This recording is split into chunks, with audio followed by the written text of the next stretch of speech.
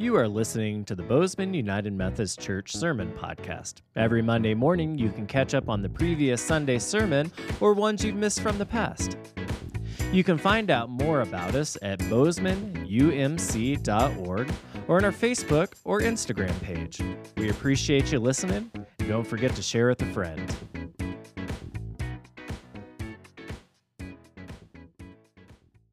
Grace and peace to each of you who have joined us this morning. My name is Pastor Zach Bechtold, and I'm glad that you are all here with us this morning. Those that have joined us here and those who join us online, we know that as we gather together, when and where we gather, the Holy Spirit surrounds us and we worship together. So excited that you're all here today. We finish up our sermon series called Building Stronger Foundations, where we have taken an intentional look of the foundations of our faith and how we build upon these foundations day after day and year after year. That our faith journey is just that. It's a journey. It's a lifelong journey of us drawing closer to God, closer to each other, and closer to ourselves. And my hope for this series is that throughout that we've been able to take the scripture and the stories, many of them that are familiar to us, and dig into them once again. To dig into stories that we know and we've heard over and over again. And hear them teach us something new. Have them add another of one of those foundational layers on top of each other, because when we do that, when we allow ourselves to hear something new out of something familiar, and we lean into the experiences of life, we learn and grow in our faith. And just a few weeks ago, we started with the parable of the farmer sowing seed. Jesus told the story of the farmer going out and sowing the seed, sharing the good news, and all of the different types of soil that good news, that God's love and grace would fall on, and how it would be received. And that sometimes we in the story are the farmer. We're the ones sharing the good news. And sometimes we find ourselves in the various different types of soil as we receive it from others. And it allows us to dig in and be honest with ourselves about our faith journey, about where we are, and about how far we've come. Then we jumped over to one of the letters Paul wrote to the church in Ephesus. And we began to unpack God's love and grace for all people, and that God's love and grace is always abundant, that it draws us in closer, and then sends us out to go and do good.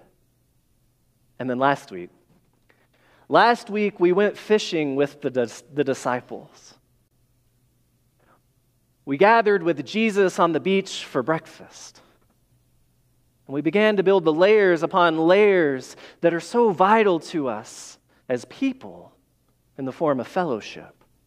That being together, that growing in faith and life together is so part of who we are created to be as people, and we need that. And I hope over the last week, and I hope that you continue to go day in and day out and find those spaces for fellowship.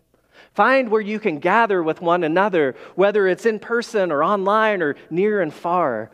The relationships you have and the way that you fellowship together is so important.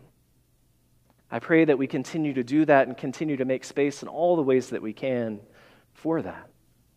And then today we take all of these foundational layers and so many more, and they lead us to Matthew's gospel, where we get kind of a 2-for-1 layer here. See, today's scripture comes at the end of arguably the greatest sermon ever preached, the Sermon on the Mount, where Jesus sits down and begins to teach over the course of a couple of chapters in Matthew's gospel. Jesus gathers with the crowd and just lays it all out in the Sermon on the Mount of what it means to follow him. That sermon includes things like the Beatitudes, what it means to be the salt of the earth and the light of the world.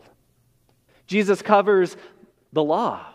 He speaks to murder and adultery and divorce and pledges. He talks about an eye for an eye and what it means. He talks about loving your neighbor, about showy religion and prayer. And then he teaches us the Lord's Prayer. talks about showy fasting and hoarding treasures and serving two masters. He talks about worrying and judging. Church, that's a heck of a sermon. Just think about what that would be like if we were sitting in here, how long we would be here, and how much that is to take in. That's a lot for one sermon, and truly, when we look into it, it wasn't a sermon like you and I are used to today, but a sermon that likely took a conversation. That was likely a lot of teaching moments from Jesus over a few days and a collection of teachings that Matthew, or the writer of Matthew, arranges for his audience. And we get the Sermon on the Mount. In either way, however we find it, the teachings that Jesus has there in that sermon lay out some pretty serious foundational expectations of what it means to follow Jesus. It's all right there. Jesus lays it out early in the gospel and really wraps it up with the scripture that we find ourselves in today. And so as we hear it again, I want you to imagine yourself sitting there as Jesus is preaching the sermon, as Jesus is teaching in these moments there on the Mount. And you hear the Beatitudes. You hear them begin to unpack what it means to have a showy religion and showy prayer. And then you hear the Lord's Prayer. Pray like this. He teaches you about fasting. He tells you not to worry. And there's a lot to take in that one sermon. And then he says, ask and you will receive. Search and you will find. Knock and the door will be opened for you. For everyone who asks receives. Whoever seeks finds. And everyone who knocks, the door will be opened. Who among you will give your children a stone when they ask for bread? Or give them a snake when they ask for a fish? If you who are evil know how to give good gifts to your children, how much more will your heavenly Father give good things to those who ask him? Therefore, you should treat people in the same way that you want people to treat you. This is the law and the prophets. See, Jesus again is giving us kind of a 2-for-1 lesson here. See, I think it's safe to say, regardless of how long we've been in the church or anything like that, we're pretty familiar with these teachings. Ask and you will receive. And then, of course, the golden rule. Ask and you will receive. Search and you will find. Knock and the door will be open. Let us start there. And let us start with what Jesus isn't saying here. Because this verse and this idea that if we just ask, if we ask Jesus for all of the things that we want, we'll get it in return. That idea, that verse, that understanding of what Jesus is saying there has been used and misused and caused plenty of harm in people's faiths. This verse Jesus is not saying here that if you ask, I'll just give it to you. And if I don't give it to you, you're not faithful enough. You didn't pray hard enough. You didn't pray the right prayer. You didn't do it good enough. That's not what Jesus is saying here. And we can't keep preaching that. We can't keep teaching that if you just ask, you'll get it in return. See, asking, seeking, and knocking is us. It is us opening ourselves up, humbly coming as humans and all of the humanness that we have to live into our faith, to be vulnerable and faithful and human by praying, by seeking something bigger than ourselves.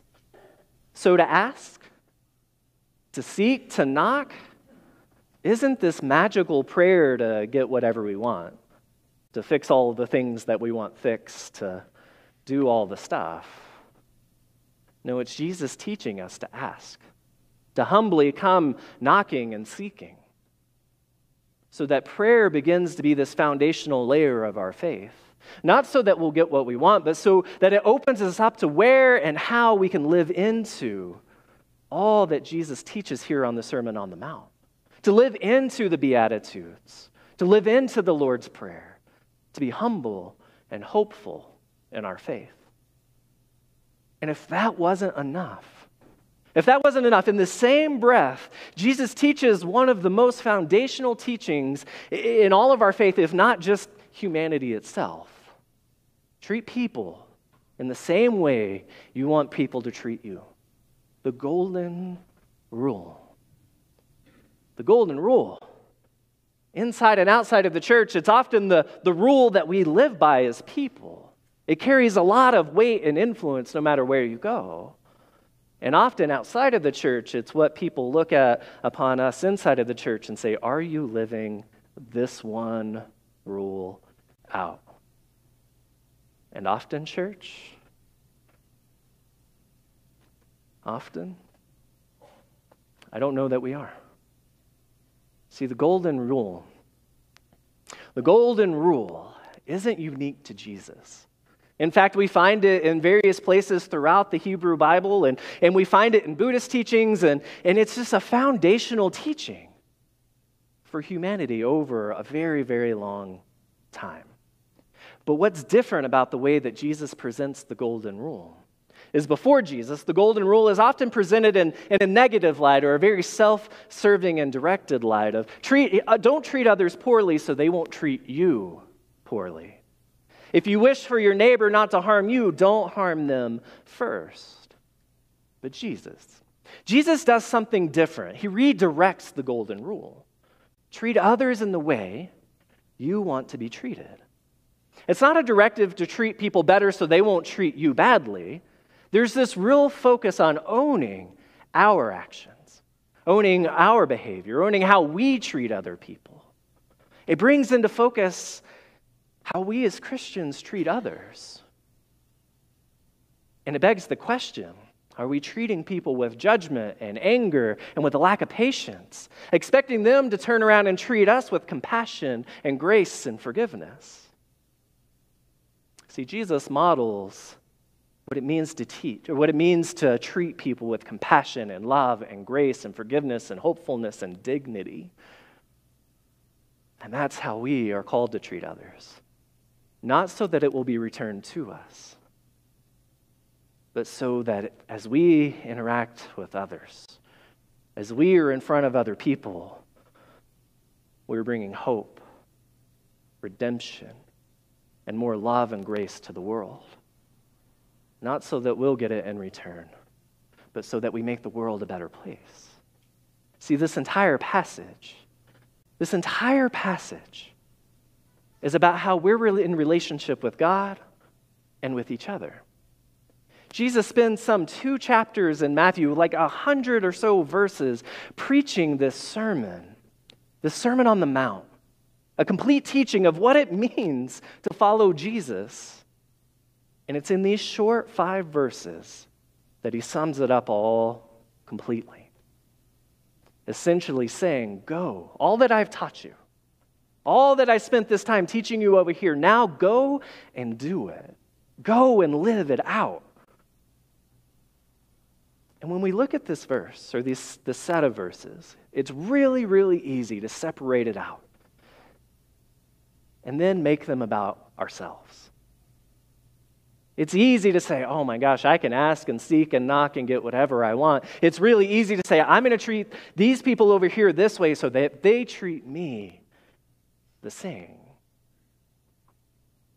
But if we don't separate them out, if we hold them closely together as they're intended, we see these teachings aren't focused on us, but they're focused on our relationship with God and with people. And so asking and seeking and knocking begins to live into the golden rule. It becomes a strong foundation to bring more love and more hope to the world rather than a tool for our own personal prosperity. And so as you dig into these foundational layers, as you go from this place, may you faithfully ask and seek and knock. Faithfully. Go to God.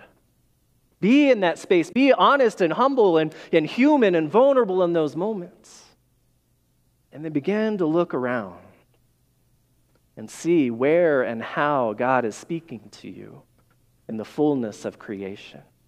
Be present in all of that. and live out that golden rule with compassion and dignity. And then continue to pay attention and see how the world begins to change. We pray this in the name of the Father, and the Son, and the Holy Spirit. Amen.